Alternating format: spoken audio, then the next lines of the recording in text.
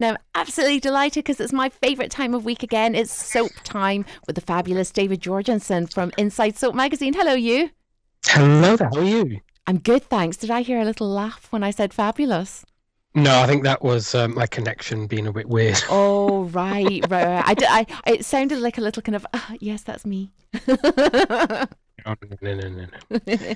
Well, you are Interference fabulous. on the line. Well, listen, it's great to have you here, David. It really, really is, and we've got tons to talk about soap-wise. Because we'll start off with Emmerdale, and sad news this week. We know in real life that Edna Birch died, but she's died in the soap now as well.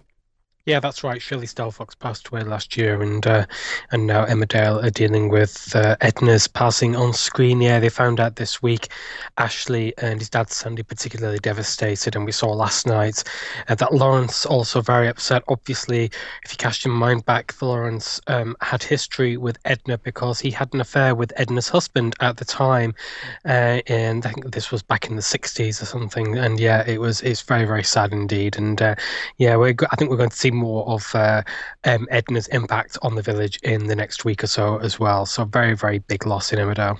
Yeah, very much so. And actually, I was only thinking about her the other day because I thought, gosh, the older characters in soaps can sometimes be a bit dithery and a bit kind of, you kind of wonder what's the point. But actually, they had a huge, great deal to the soap itself. And yeah, she's really missed from the soap.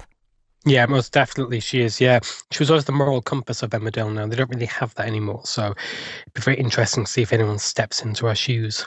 Yeah, well, it won't be the likes of Ross Barton or Kane Dingle, No, will it? charity. Well, listen, definitely not. Listen, you mentioned a second ago Lawrence. Now, obviously, he is upset over the kind of Edna thing, but he's also very upset because his daughter has decided that she wants a DNA test, and he has come clean and said that the dates didn't work out and that he isn't, in fact, Chrissy's father. No, absolutely. I don't think Chrissy was actually that surprised either when he said it to her. She's long suspected this, of course, and now he's confessed that it is actually true and he didn't father her at all. Now, that's not to say that he isn't a dad. Of course he is, but yeah, she's now. I expect she'll be looking for her biological father and wondering who on earth it could be. But do you know something? I mean, he says that he never thought the dates added up, but you never know. There still could be a chance. I mean, are they going to go ahead with the DNA test?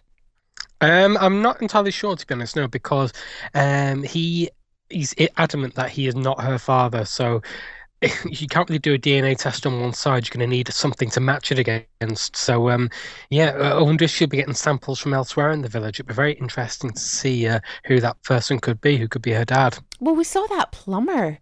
That looked a bit shifty when he saw the mother's picture, Chrissy's mother's picture. So, could it be something to do with him? Connections, secrets, and lies. Who knows? They might be playing an EastEnders game now, putting lots of red herrings into things now. So we just don't know. It's really exciting. Oh, you know more than you let on, Jorgensen. You really, really do. You're such a naughty boy. Listen, let's talk about Charity. You mentioned her as well a minute ago. Now, she has, as if things couldn't have been bad enough for Lawrence last night. I mean, he really had a tough night. He's also just taken on Charity's business, Home James, to do some Well, work for him. 5-year contract, and now Charity has sold her business in order to buy the pub to Robert. Now, Robert was given £500,000 severance pay, to get rid of Robert from Lawrence's life completely. And now it turns out that he's stuck with him for 5 years. and at the cost of £500,000. Yeah, I wish something like that would happen to me. I'd quite happily take that check and Me buy the too. business.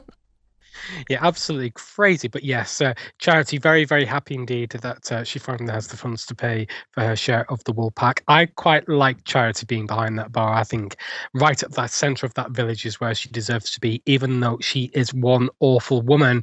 I think she's definitely the type of villain we all love to hate. So yeah, I'm looking forward to seeing what chaos she causes behind that bar. Yeah, looking forward to that very much. I really, really am. I think she's a kind of natural born barmaid for the wool pack, isn't she? I'm surprised it really hasn't happened sooner. Yeah, I mean, she's obviously been very busy with all her schemes and selling children and goodness knows what else she's been up to in the last 15 or so years that she's been in the show. But yeah, it's I think the Woolpack is definitely the best place for her, and I think she'll have plenty to say about all the comings and goings as well. I'm looking forward to it definitely. Emma Atkins, as I've said before, that she's not really looking forward to having to learn all these new skills for bar acting because all the people who work in the pubs and stuff have to learn how to pull pints convincingly and how to hold glasses and do all this, that, and the other while they're delivering all their lines as well. So she's got a whole new skill set to get used to. I'm sure she'll manage it. I'm sure she'll manage it like she does everything with relative ease. Listen, one last thing with Emmerdale. Liv, she's turning into a right little nightmare, isn't she? I think she was a nightmare before, but she's even more of a nightmare now. Absolutely, yeah. I don't think Liv's time in Emmerdale is going to be anything but peaceful, and yeah, I suspect that her family will be regretting the day that she moved into Emmerdale Village. Yeah, very much so. Okay, let's move over to Coronation Street. We're down the cobbles now, and where will we start? Well, last night we saw Sarah almost give the game away about where Callum was to Jason. To Jason, yeah, that's right. Yeah, he was doing some work in Gail's little annex, and he wanted her to pass him his tool bag, and she couldn't do it. She couldn't actually walk into the annex at all, and she almost gave the game away. She said that she couldn't go in there, and she passed it off as being afraid of the ghost of Richard Hillman. If you remember, the serial killer who tormented that family back in the early 2000s and almost drowned them all in the local canal. But yeah, I don't think Jason, if he had any sense, would buy that at all. And yeah, she is clearly not in a healthy state at all, and someone really needs to sort this out. And I don't think a haircut and a manicure is going to do that. Very much David and Kylie. I think she really needs some professional help at this stage now. But at what cost? Is she going to confess all about Callum? This is the big question. Well, absolutely, and of course, it's really only David and Kylie that know, isn't it? And she seems to be kind of losing it a bit at the moment. I mean, she's already begged her brother Nick, who's also kind of losing it a bit at the moment, and he just kind of went off on one last night. She wants to move in with him and Carla, and he's just not having any of it. No, this was the scene yesterday where Sarah, really, really agitated by everything that's going on, having an argument with her brother Nick, who is suffering from the effects of the brain injury caused by David. And yeah, it was really uncomfortable to see the pair of them clearly completely lost and unable to see each other for what they really are. And it's really sad to see. And I don't think Nick's drama is going to be over anytime soon either, because as we all know, say it every single week, Carla is leaving Coronation Street in the next few weeks, and she's already filmed her very last scene. She said that on social media recently. So yeah, I think the drama is just getting started for Nick. Oh my goodness. I can't wait to see the way that unfolds. Although, part of me doesn't want to see it unfold because then it means that we're going to lose Carla. And Bye bye, Carla. And now words I never wanted to have to say. But yeah, it looks like she's off. She'll be Hopefully back. she will not be dying, but we just don't know. And I really hope she isn't. Fingers crossed that she just goes off somewhere. But I think this is going to be a really, really tense one. Well, we've seen her disappear off for a while before, so you never ever know. Let's hope they do leave the door open for her. What else is happening in Corrie at the moment? Well, we've got Kate and Kaz, and Kaz with her injury, of course, and they haven't stopped fighting over Sophie Webster for a good while now. So, but we've also got, coming back to Carla and Nick, because of the effects of Nick's injury, brain injury, he actually accidentally hurt Carla the other night as well. So she's got a little graze on her cheek as well that people are noticing, and so whether this will lead into something bigger or not as well. So there's all that going on, and I think there's going to be. Keep an eye now on a couple of other characters. Keep an eye on Sean and Billy. I think life is getting a bit tricky for Billy at the moment, and I think there's be interesting times to come for that one. Yes, what is it that Billy's doing? Because he keeps giving this boy money. What's happened? Is he being blackmailed? I don't know if I've missed something along the way. I don't think we've been told yet. This is the thing. So it's all a bit of a mystery about what is going on. Now, we know that Billy is obviously a vicar and he wants to do good by people, but I think there's a limit to what a vicar can actually do as well. And if that is helping somebody clearly in trouble, then there are ways of doing that. And I'm not sure that Billy is doing it in the way that he should be. No, it just all looks a bit dodgy at the moment, doesn't it? And Very finally, much. with Corey, who was I going to talk about? Phelan. He seems to be getting his feet under the table, but he seems to be really kind of, I don't know, dictating to Jason what he should be doing, when and Yeah. where and how. The very strange thing is that Phelan's acting like the boss of that building firm. Yeah, he's acting Jason is his employee rather than his boss, and it's all a bit strange. And Jason was obviously trying to deal with all the news from Tony, and obviously was worried about Sarah as well. So he's got lots of things on his mind, and he's not really picking up on this at all. But anyone who would pay any attention could clearly see that Phelan is up to something, and the only person who seems to be aware of that at the moment is Todd. Yeah, isn't it strange? Oh, I don't know. Maybe it takes one to know one. Well, Mm-hmm. this I think that is most definitely the case. Yeah, so Yeah. I'd quite like to see Todd and Tracy go up against Phelan. Actually, three villains, two against one would be quite good fun. Oh, it'd be amazing, wouldn't it? Absolutely Mm. amazing. Oh, we'll watch this space. Okay, EastEnders. Now, where will we start with EastEnders? I think we will start with Stacey. Now, Stacey has, really, embraced her new brother. She loves having him on the square. She loves having him in her life. Obviously, he has a past. He has he's in the process of getting a gender reassignment operation. He hasn't had it yet, has he? No, he's transitioning at the moment. He used to be Sarah, and now, of course, he's Kyle. And this week we explored more of that past because Stacey had called Kyle's mum to come down from Blackpool and talk to him. She hasn't seen him for 5 years, and she'd never actually seen him as Kyle before either. So it was all very tense. Denise Welsh actually played his mum, and she was absolutely fantastic as well.